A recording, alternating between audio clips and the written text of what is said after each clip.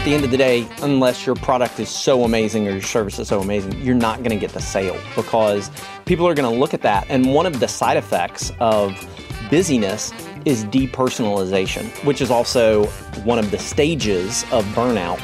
But within depersonalization, we begin to actively resent and dislike the people that we're trying to help the most. If you're selling something and you actively dislike the person you're selling to, almost guaranteed you're not going to get that sale.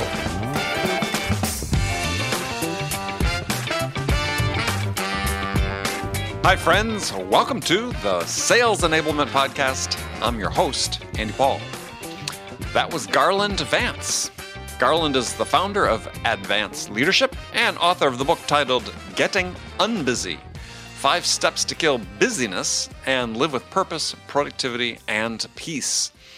And in this conversation today, Garland and I talk about busyness, B-U-S-Y-N-E-S-S. Busyness being an overcommitment to too many good commitments, well-intentioned commitments. But as the saying goes, the road to hell is paved with good intentions. We talk about why Garland believes that busyness is not a good thing, why it's actually killing you, why it's robbing you of your quantity and quality of life, and destroying your productivity. Garland shares a great example why he believes that overcommitting yourself is like a form of hoarding, and you want to make sure you check that out.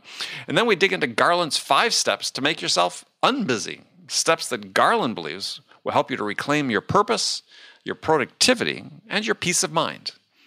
All of this and much, much more. But before we get to Garland, I want to remind you to subscribe to this podcast wherever you listen to it. And if you subscribe, we'd certainly appreciate it if you could also give us your feedback in the form of a review. So thank you. All right, let's jump into it. Garland Vance, welcome to the show. Thanks so much, Andy. I'm thrilled to be here. Well, thrilled to have you on the show. So you're joining us from where? From Knoxville, Tennessee. Knoxville, Tennessee. Okay. You know, there was actually, I remember, I almost grew up in Knoxville. Really? My dad, early in his career was negotiating with his boss over a new position, and the boss wasn't apparently forthcoming enough. And so, this is back in a long time ago.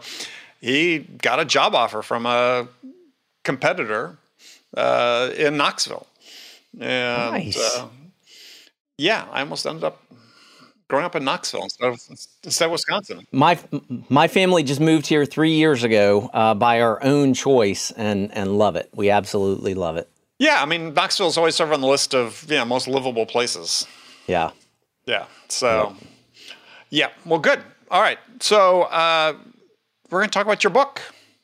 I liked your book. Let's do it. I liked your book. Thank you. I took copious notes because you write about something that we all suffer from. So the title of the book is Getting Unbusy: 5 Steps to Kill Busyness and Live with Purpose, Productivity, and Peace. So in the book, you frame the problem right up front, and you say, and this is a quote, "Your dilemma is that you have too much to do, yet you came to me expecting I would give you more." Let me say it again. If you have too much to do, you don't need more to do.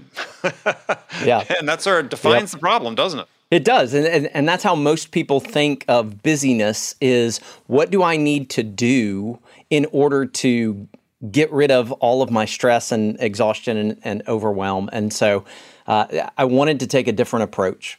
Yeah. Well, and it's not one that's, conventional time management is not a solution to busyness, as you point out in the book. In fact, it's probably I would dare say it's a contributor to busyness, right? Absolutely. In fact, when I started, dealing with my own busyness, which in 2013, when I had to go to my doctor because it was having all of these terrible physical effects on me, I thought the problem was, okay, I just need better time management. But the crazy thing was I was teaching time management for my organization. I had read hundreds of books and articles on time management. Like, I was considered the go-to person for time management in my organization. And I was sitting there saying, I'm so busy, I'm overwhelmed. I guess I just need better time management. And it's a lie. It's not a time problem. It's a commitment problem. A commitment problem, right. Well, as you said, it's a problem of convincing ourselves that we can do more. Yep. When yeah, really the solution is oftentimes to be more focused about what we commit to do, as you said. And Yes. I think we've probably all been through that, right? It's feeling stressed, feeling overwhelmed, feeling overcommitted, and yet feeling like we need to commit to do more.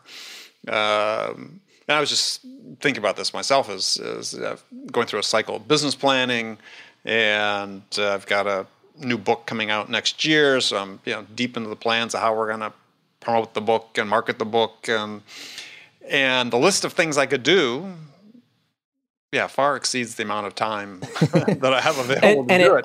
It always will, Andy. I love to tell people you're going to die with an unfinished to-do list. God, when Walt Disney, when Walt Disney was close to death, he said, "If only I could live 15 more years, I could accomplish everything I wanted to accomplish." And the reality is, if he had lived 15 more years, he still would have dreamed more dreams and had more ideas. And so we're all going to die with more to do than we can possibly get done. Yeah, well, that's an interesting way to frame it, because, you start thinking about, okay, what's the alternative if you die and you don't wish that you had things to do, right? Not just spend more time with loved ones and so on, but, dreams of things that it's like, well, Yeah, that would be a sad life. That's not the life I want. That's not the life I want to lead, right? I mean, but I know but hey, it's very different than, my parents retired. Mom twisted dad's arm. They were retired at 62, and quite honestly, they didn't live a whole lot longer than that. And I think part of it was just, what was there, right? Yeah, well, and I think one of the things that we do, I certainly don't want to convince people that they should retire, give up, just play golf every day, live this life that isn't meaningful and that doesn't really strive for what they want. But I think just coming to the realization, because so many of us feel stressed out all the time. And when we say to ourselves, if only I could do this, and this, I wouldn't feel as stressed. And the reality is, if you're a type A personality, you're a big dreamer, you're a go-getter, whatever it is, if that's the kind of person you are going to always have more to do than you can get done. That's not a bad thing. That's just a reality to be embraced. Yeah, but to the point you make in the book, which I think is the right point, is it's not that you have more that you could ever accomplish, more to do than you could ever accomplish. It's picking the things that are most important to get done, that it will provide you, as you said, sort of the quality of life and the productivity that you desire. I mean, I think that's if I'd sort of, when you were writing the book and I was reading it, sort of envisioning this big funnel that you keep putting stuff into, and it only drains at a certain rate. And you can keep putting stuff into it, but it's not going to drain any faster. Well, I think that's the dilemma a lot of people get into at work, is just putting more stuff into the top of the funnel. Yeah, that's a great illustration. I wish I had thought of that. I may steal that for my next book. I'll give you credit like the first 3 times I share it, and then after that, it's totally mine. Believe me, I've done that many times on the show. I tell people, I'm going to steal that. So okay. Well, and again, it's interesting you use the story early in the book is I remember reading something by Herman Kahn, who was a futurist. You wrote that in 1967, he predicted that by the year 2000, 20 years ago, 21 years ago, the average person would need to only work 30 hours per week, and you would have 13 weeks of vacation each year due to increases in technology and wages. And think about what we've gotten. We've got stagnant incomes that on an inflation basis are probably, stagnant, if not declining in many cases. We're working more than ever. We're more anxious than ever. What didn't happen?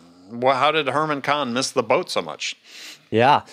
Well, I think one of the things that happened is he missed the reality of people, one, tend to enjoy work in some ways. Okay, not everybody enjoys work, but there is a certain aspect out of work that where we have satisfaction from it. We can see progress that we make. It gives a little bit of meaning and purpose to our lives. And so I think one of the things that he missed was that people enjoy doing work. And then the second thing that he totally missed, I don't know that he could have foreseen this, is that as technology progressed, our boundaries in life regressed. And so it used to be, in Herman Cahn's day, you had an office, and at the end of the day, maybe you packed up your briefcase and had a couple of papers that you brought home, but you couldn't take your office with you.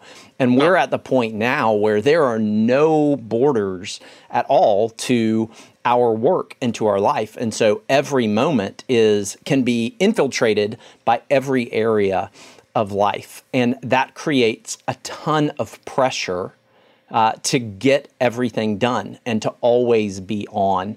And so we have just continued to decrease the amount that we sleep. We've continued to decrease the amount of time that we take for vacation, to increase the number of hours that we work, to increase the number, the average parent is spending more time with their children than they've ever spent before, not even, in a work from home world, just in an active parenting sense. We're spending more time with our children than we've ever spent before. Which we're not sure is good. Right, we're not sure is good. And then at the end of the day, we're looking at ourselves and we're saying, I didn't do enough. I should have done more. What's wrong with me? Why couldn't I get it all done? So I think those are some of the things that Cahn missed. Yeah, well, I think that sums it up very well, right? And I think that it's we want it all. And all is impossible. And certainly in a business perspective, all is impossible.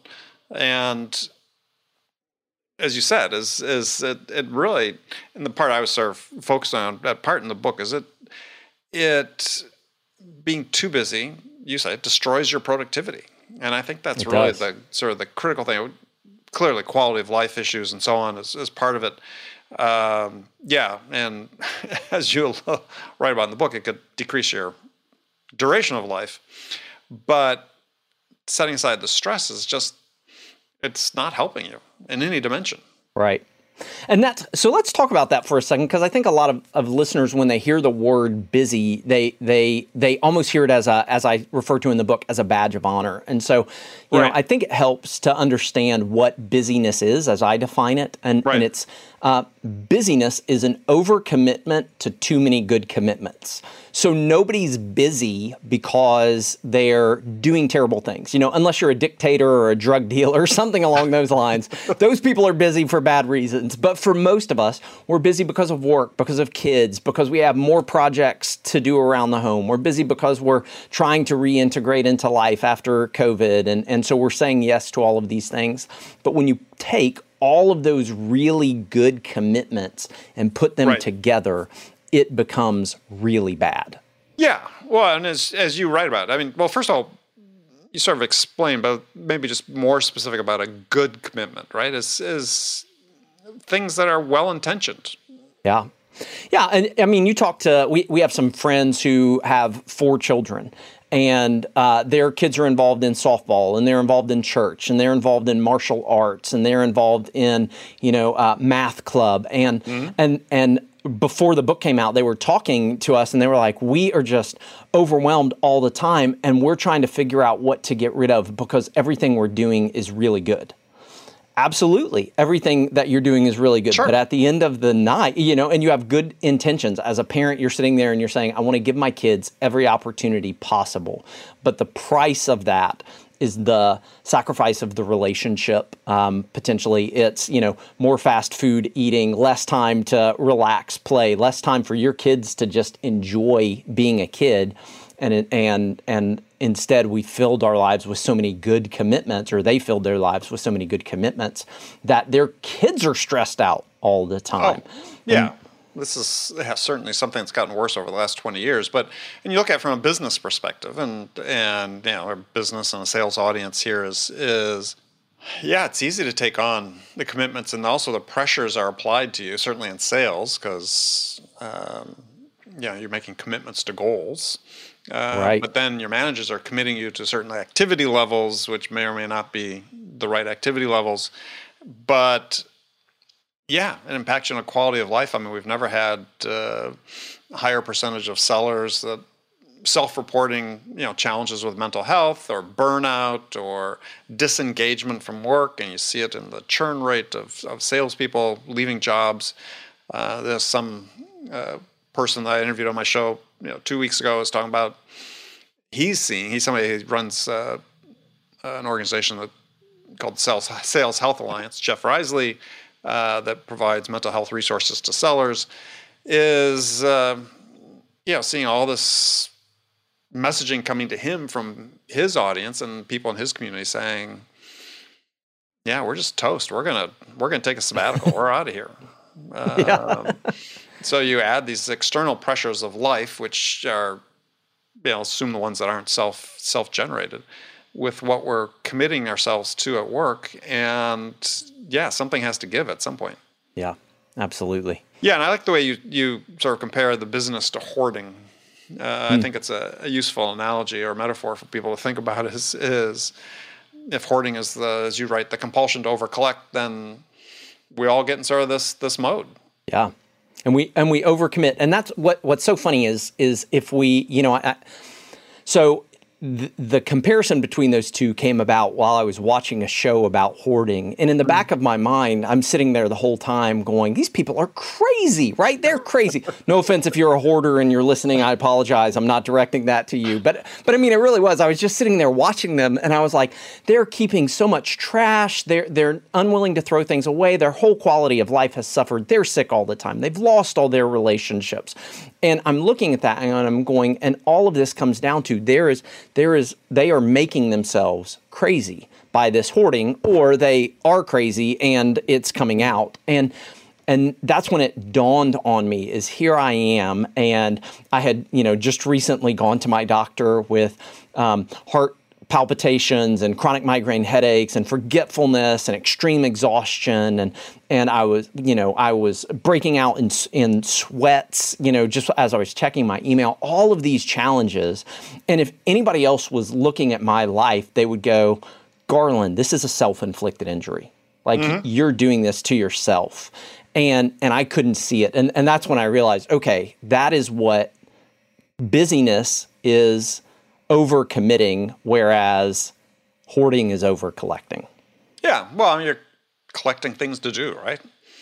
Yep. And it's a hard habit to get out of because, again, we're in this mode, certainly in the U.S., where, the unspoken agreement has been, unlike, Germany, where they've got legislation where you can't answer emails after hour and so on, is we just assume that people are on 24 hours a day.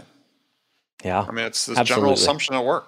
Hopefully you work for someone who's not sending you emails at 8 o'clock at night expecting a response, but we've let this seamlessly bleed into everything we do. And I think, at least in my opinion, is what happens is that's led to this idea of overcommitting because people think that they actually have more time than they do. If there are no boundaries, then time is somewhat infinite. Yeah, and Parkinson's law, work expands to fill the time allotted. And so if I allot infinite time, then my work will expand to infinite expectations. Yeah, no, I can, as I mentioned before, I could see it in myself from periods in my life where that's certainly been the case. So you have 5 steps to get unbusy. So let's talk about a couple of those. Sure. And I like the first one is you say decide, deconstruct, design, develop, draw others in, basically support. But maybe just start with the top goal is, the purpose of getting unbusy, as you say, is to lead a life with purpose, productivity, and peace. So explain that for us. Yeah. So as I was going through this myself and doing doctoral research because I wanted to help others get unbusy, one of my biggest fears was I didn't want to move from being a type A personality to a type B personality. I really enjoy being a type A personality. I like being driven. I like being goal-oriented. I like being focused. And I think other people do as well. The challenge for me was, okay, how do I go from being a type A personality who's overwhelmed to being a type A personality who is experiencing less stress and more productivity. And so the three words, as you mentioned, that I came to were purpose, productivity, and peace. So purpose is all about knowing what your why is. Why am I on the planet? Simon Sinek emphasized this a lot. Why am I on the planet? What am I here to do? Why does my job exist? So know your why. Productivity is doing your why. So productivity isn't about activity. It's about accomplishment of what you actually do that moves you toward your purpose. Right. And then peace is resting in your why. It's the willingness to say, I can do anything I want, but I can't do everything at once. And I won't be able to do everything I want. So what are the few things that I'm going to commit to, and then how do I say no to everything else? Yeah, and saying no is a tough skill. It is. You have to. First of all, it's not just saying no to yourself and your own ambition or whatever is driving it, but saying no to people you don't want to say no to as well. Yeah, it is. It's funny because it's the first words that any of us ever learned to say, right? So it's actually really, really easy to do. Really easy to do. We said it when we were, 8 months old, 10 months old, something like that. But we have a really hard time saying no to ourselves. That's the first challenge, is we are always going to demand more from ourselves than we're going to live up to. And so we've got to learn to say no to ourselves. And then it's before you go further on that, though, is part of that, though, that we have too broad a definition of what our why is, right? I think that, like a lot of things, is we talk about sales, talk about marketing, is you have to niche down what it is that you're really focusing on in order to become more productive, right? Instead of selling to 10 different types of businesses, we're going to focus on one type of business, and you have to do the same thing in your life, right? Is you have to decide what your niche is. That's what your why is. Your why is your niche. Yeah. And your why is going to shift a little bit over time. When you're a young parent, and when you're a parent of young children, so much of your time and your energy goes to keeping children alive. Like, that is a full-time job, is making sure that they don't swallow the arsenic or, eat something that they're not supposed to eat. And yet so many parents, what I see is they don't give themselves permission to concentrate fully or more fully on that than other areas of their lives. So there is a niching down, and your why shifts a little bit over time, and that's okay as long as you're aware of it. My kids are older now. I'm living in a time where I have a lot more freedom because they are a lot more able to take care of themselves. So that's allows me to do some other things that I wouldn't be able to do if they were 4 years old and 2 and 1. Yeah, no, absolutely. But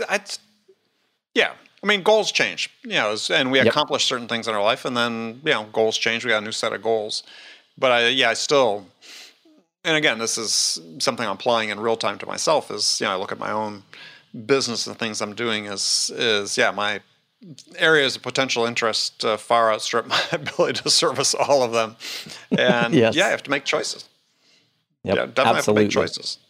Absolutely. And so saying no to ourselves is the hardest, is often the hardest thing to do. Yeah. Well, I having a conversation with a guest yesterday I was interviewing with, and we were talking about tough conversations. And to this point, I think, one of the toughest conversations we need to have is with ourselves, right? Is what are we going to let go of? First of all, what is our why? And narrowing that down. So what are we going to let go of in order to narrow that down? And then, be extremely pragmatic in that, which is hard, because I think we, somewhat in the culture we exist within, it's always been the more, right? And we're always sort of measuring ourselves increasingly. Even social media's influence on this as well, is measuring ourselves against people that seemingly have everything. And this tough conversation is, if I'm going to have this purpose, that has to be a narrowly defined purpose. If I'm going to have productivity, it's got to be work in support of that purpose. And I'm going to have peace, then I have to let the rest of that shit go away. Yeah, absolutely, absolutely. Yeah, and so just again, I know you've seen it, but for those of you who are listening, there is an exercise that I take people through called the commit to uncommit exercise, which is exactly for that purpose. And what you do in that is you go through and you identify every commitment that you have, which takes a long time. And in fact, most people when they do that, they're shocked by how many commitments that they have. And I'm not talking just work, but like you take work and you say, okay, what are the teams that I'm a part of? What are the meetings that I'm a part of? So you identify every commitment, how much time every commitment takes, and then you score it on it makes me happy, sad, or meh, and then you go through to identify how do I begin to get out of the things that make me sad, the things that are meh. What do I need to do to negotiate with other people, or maybe we can swap services, or where I can do what they're doing that they don't enjoy and they can do what I'm doing. How do I negotiate it? How do I delegate it? How do I eliminate it? Or at the end of the day, do I just have to accept this commitment? And that alone typically frees up about 5 to 10 hours every week in a person's life. Yeah, it's the Marie Kondoizing of your commitments. Yeah, absolutely. Right? So yes. Yeah, well, I if you don't, and we alluded to this earlier and touched on it earlier, is there's an epidemic of burnout, and it's not just in the sales profession. People that listen to the show, management, just people in general, right? It's I think I was reading a study. I think it came from Gallup that talked about the percentage of employees that are disengaged at work. And various reasons for disengagement, but burnout certainly a big one that contributes to it. Yeah. And so you're getting this phenomenon. People, instead of the inverse of absenteeism, it's presenteeism, which is people showing up but not able to be productive, not able to work. And it comes at a huge cost to employers, but it comes at a huge personal cost to people.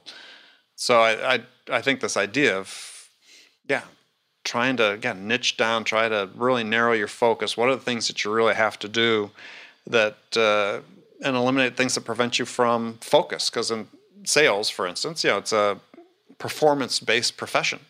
And if you're not bringing your best self to every interaction you have with a buyer, then you're cheating yourself, you're cheating the buyer. And at the end of the day, unless your product is so amazing or your service is so amazing, you're not going to get the sale, because people are going to look at that. And one of the side effects of busyness is depersonalization. And so depersonalization, which is also one of the stages of burnout. Right. But within depersonalization, we begin to actively resent and dislike the people that we're trying to help the most.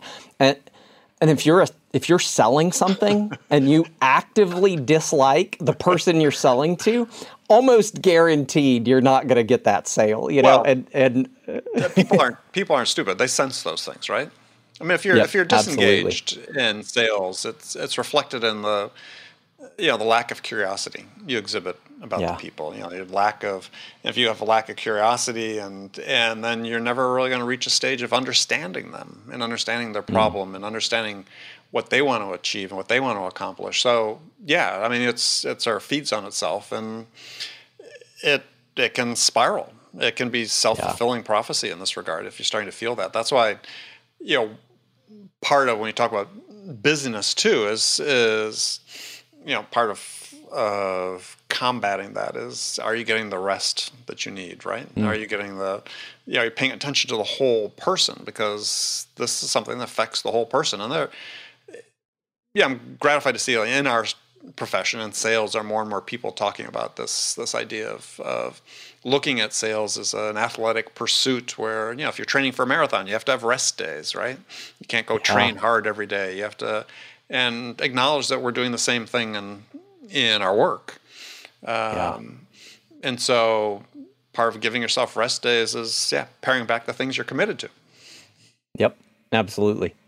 Absolutely. So I tell you what, Andy, if it's okay with you, let me talk about the 4 practices of highly productive, unbusy people. Because Sure. as we're talking about rest, I think that would be really helpful for people in this high demand sales world. Right. So one of the things that came out in the research was there are some people who are highly productive and yet they're unbusy. They're not overcommitted. They have lots of time. And so one of the questions for me was, what do they do differently? Right. And if you talk to people, anybody, they'll essentially say that 4 things are really important to them. Relationships, they'll say rest is supposed to be really important to them. They'll say some type of, reflection, kind of looking back, appreciating things, gratitude, things like that. And then they'll talk about hobbies or recreation. But busy people try to take those 4 areas and cram them into the nooks and crannies of life. But there aren't any nooks and crannies in a busy person's schedule. And so they're getting to the end of their day, end of their week, and they haven't done any of those things. Highly productive but unbusy people, what I found was that they first schedule relationships with their most important people and most energizing people. They schedule recreation, things they love to do for the sheer enjoyment of doing it. They schedule reflection, time to look back at the day or the week in order to move ahead. And they schedule rest, whether that's sleep or whether that's just being able to mentally disengage a little bit. They schedule those things first and then build everything else around them. So as sales people and as sales leaders are thinking in terms of how do we help people live a more balanced life or a more holistic life, that's one area where you can really help people begin is, okay, block those things in your schedule and then let's work around those.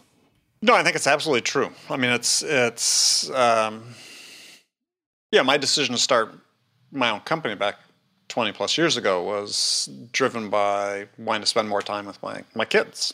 And, it's just, I'd missed a birthday. I was traveling so much, I'd missed a birthday. And, wow. And so, right.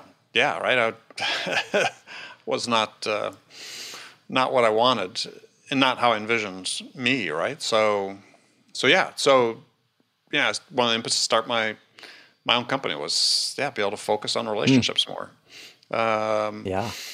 And to have control. And did you find that you were able to do that? I mean, a lot of people, when they're starting up a company, it's the opposite end where they're like, I thought I'd have more freedom and I don't now. But were you able to get that freedom that you wanted? Yeah. I mean, in part by deliberately not taking on as much business as I could have. Yeah. And don't regret it for a second. I was the dad and my kids were still around home for about 8 years after that. I was the dad I was at every lacrosse game, every soccer game, every theater performance, every dance recital. I was there. And I think people started feeling sorry for me after a while. It's like, doesn't have anything to do. And it's like, this is what I want to do. And gosh, it was one of the hardest things at all. And, kids grow up and go off to college and have their own lives. It's like, I don't get to go to the lacrosse games and soccer games and theater performances and so on. I missed it way more than they did. Wow. And so, I deliberately metered my commitments in order to do those things. And I said, never regret for a second. I mean, that's great. Sure, it had an impact on income and so on, but it didn't have an impact on happiness or, and I was fortunate enough to be in a position where I could do that. Because I'd sacrificed it all beforehand. But, I've kept on doing that though. It's That's still, great. You get in the habit of, I always exercise a lot. And so, but I've got my blocks that I go, they're fairly sacrosanct that, I do it early in the day, but still, if I have a 8 o'clock meeting or a 7 o'clock meeting one day, it's like, I might be a little grumpy because I didn't get my my ride in or something. But then also, and you talk about rest. I mean, you've had many people on the show this in the last month talking about well-being. and how we sleep less and we don't prioritize that. And so, the sense of overwhelm, I think, gets magnified if you're not feeling rested. And if stress prevents you from rest. And I've been influenced by people I've talked to. I'm wearing one of these Oura rings, the activity trackers, wearable. And put this sleep system in our bed that cools the temperature. So I sleep much better, right? I mean, it's like, it's been marked how much better I don't know how much better, how more refreshed. I mean, so like when I do my exercise in the morning, I'm feeling better. That's great. So I think these things are, we just have been ignoring them. But if you are feeling busy, it's going to feel magnified if you're not taking care of yourself. Yeah. Yeah. And it's so interesting because we ignore them because we want to get more done. Only to realize that the more we ignore them, the less truly productive we can be and the longer things are going to take. So it ends up backfiring on us. I had this a couple of weeks ago where I realized I've tracked my sleep for a couple of years now. Mm-hmm. I typically know about how many, exactly how much sleep I need to get. And for some reason, there was about a 2-week period where I was waking up. I had headaches. Just things were happening, and so I would get up and I started noticing. I was like, what is going on? It's taking me so much longer to write this email than it should take me. Or, I'm being interviewed by somebody and I'm going, oh, we got to do that one again. I'm so sorry about that, which is not normally happening. And then I looked back and I was like, oh gosh, for 2 weeks, I've missed out on 30 minutes of sleep, an hour of sleep, 45 minutes of sleep. And that builds up. And so my productivity in it, hoping to get more done during that time with less sleep, ended up backfiring and making me way less productive. Yeah, and I think it's powerful that people have sort of talked about this for a long time, about sleep and rest and recovery. And we always sort of estimated it before, right? Unless you're tracking it. But now you get statistics. It's now I know how long it took me to get to sleep. My heart rate variability, I mean, how well was I recovering during the night? I mean, all this, how many tosses and turns, blah, blah, blah, blah, blah. But I don't pay attention to all of it. But the major things. And to your point precisely is it's not about more hours working. It's about better work in the hours that you have. And that's especially true in sales, right? It's not about, in my mind, it's not about optimizing the number of calls you make. It's about how productive you are in each call that you have. And absolutely, it tends to get overlooked, but it's really the key. And so rest, recovery, even reflection, as you talked about, I think is something that I stress for people is give yourself space to just let stuff ruminate. Right? I call it rumination time. We all need time to ruminate. Yeah, and I'd say the other part of reflection that's really important is the looking back to look forward. So I do a lot of that as well in the mornings, just kind of let my mind wander and go where it wants to go. But there's also, I think there are 3 questions that really help us look back. So the first is, what did I accomplish yesterday? So I tend to do my reflection first thing in the morning. What did I accomplish yesterday? So a lot of times, high performers, high achievers wake up and immediately they feel like they're behind, right? It's like, the list is longer than the day. And so to start off your day by saying, hey, what did I accomplish yesterday? So that you can celebrate that, and it actually creates some psychological buffer where you feel like you've already accomplished something. Second question to ask is, what am I grateful for? So gratitude is a productivity exercise, because studies have shown the more grateful we are for what we accomplish, the more energized we are to accomplish more things. So when we're not grateful, it ends up suppressing a lot of our productivity. And then the final question I always like to ask is, what am I going to do differently today than I did yesterday? And sometimes there's nothing, right? Sometimes Right. it was, yesterday was a really good day. Other times the list is 5 or 10 things and I need to just pick one of those. But it's really looking back to say, how did I do yesterday and how am I hoping that will inform how I do today? Yeah, well, and the thing about that is that I find important is that it provides a level of intentionality about what we do. And so business, as I was reading the book, and I think in general, just as I think about the topic, is people are just on autopilot, right? It's a lack of reflection that causes it because you're not examining what you're doing. You're not, as I say, not being intentional. And I think, at least to me, that's key, right? And so this rumination, my peak time is in the shower.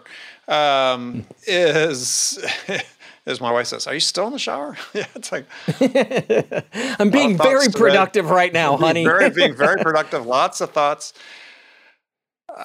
but you need to understand why. It's not just your why, but also why, right? I think it's so important for as you're going through life is understand. Why are you able to do certain things? Why do certain things work for you? To your point, what am I going to do differently? If I'm good in sales, what is it that I do that's good? Why does it resonate with the customers? Why does it resonate with other people that want to help me and support me? And document it, right? Understand what that is, and then use that as how can I do even better the next day? Yeah, I love that sense of intentionality. I just finished reading Napoleon Hill book, Outwitting the Devil, which has nothing to do with religion in any way, right? But just finished reading it, and he says in there, 98% of people drift through life with no intentionality, and I don't know if that statistic is true or not, but Andy, you bring up such a good point that very often what happens is we drift, then we become overly busy, and then we're so busy that becoming intentional takes twice as much work as it would have. And so there's just this need to get the busyness out of our life so that there is a greater ability to be very intentional. Yeah. Well, and that floats down, right? And we touched on it before is because sellers are always under a lot of pressure. You got to make a certain number of calls, send a certain number of emails. You got a certain amount of pipeline, and it's like, you really don't, right? It's finding out how you achieve certain things based on the way that works best for you, and that requires that intentionality. It requires trade-offs. It requires letting things go. And it's not always easy these days because technology enables us to be more heavy-handed, let's say, on how we manage people. But you're not being any more productive.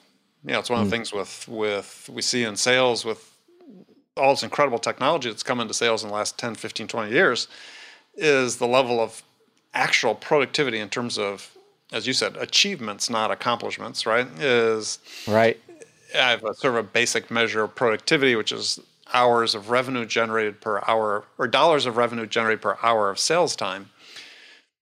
As far as we can tell, that hasn't changed at all. That's fascinating. Yet people are feeling busier, and the technology enables them to do more things, to be more busy, but at the end of the day, are not producing more revenue. Wow. I tell you what, they should read my book. I think it would change their lives. Well, people that hear this show probably will. So we'll use that as a cue. So if people want to find out more about what you do and find out more about the book, how can they do that? Yeah. So actually, if you'll go to killbusy.com, I will send you a signed copy of the book for free if they'll pay for shipping and handling. And so just fair warning, this is a sales funnel. You need to be well aware of that. I only tell that to people in here, but you will, if you do that, you will have other things that you're upsold to. Yep, Yeah. you're on the list. You'll be upsold too. I think y'all will appreciate that. But no, I would love it.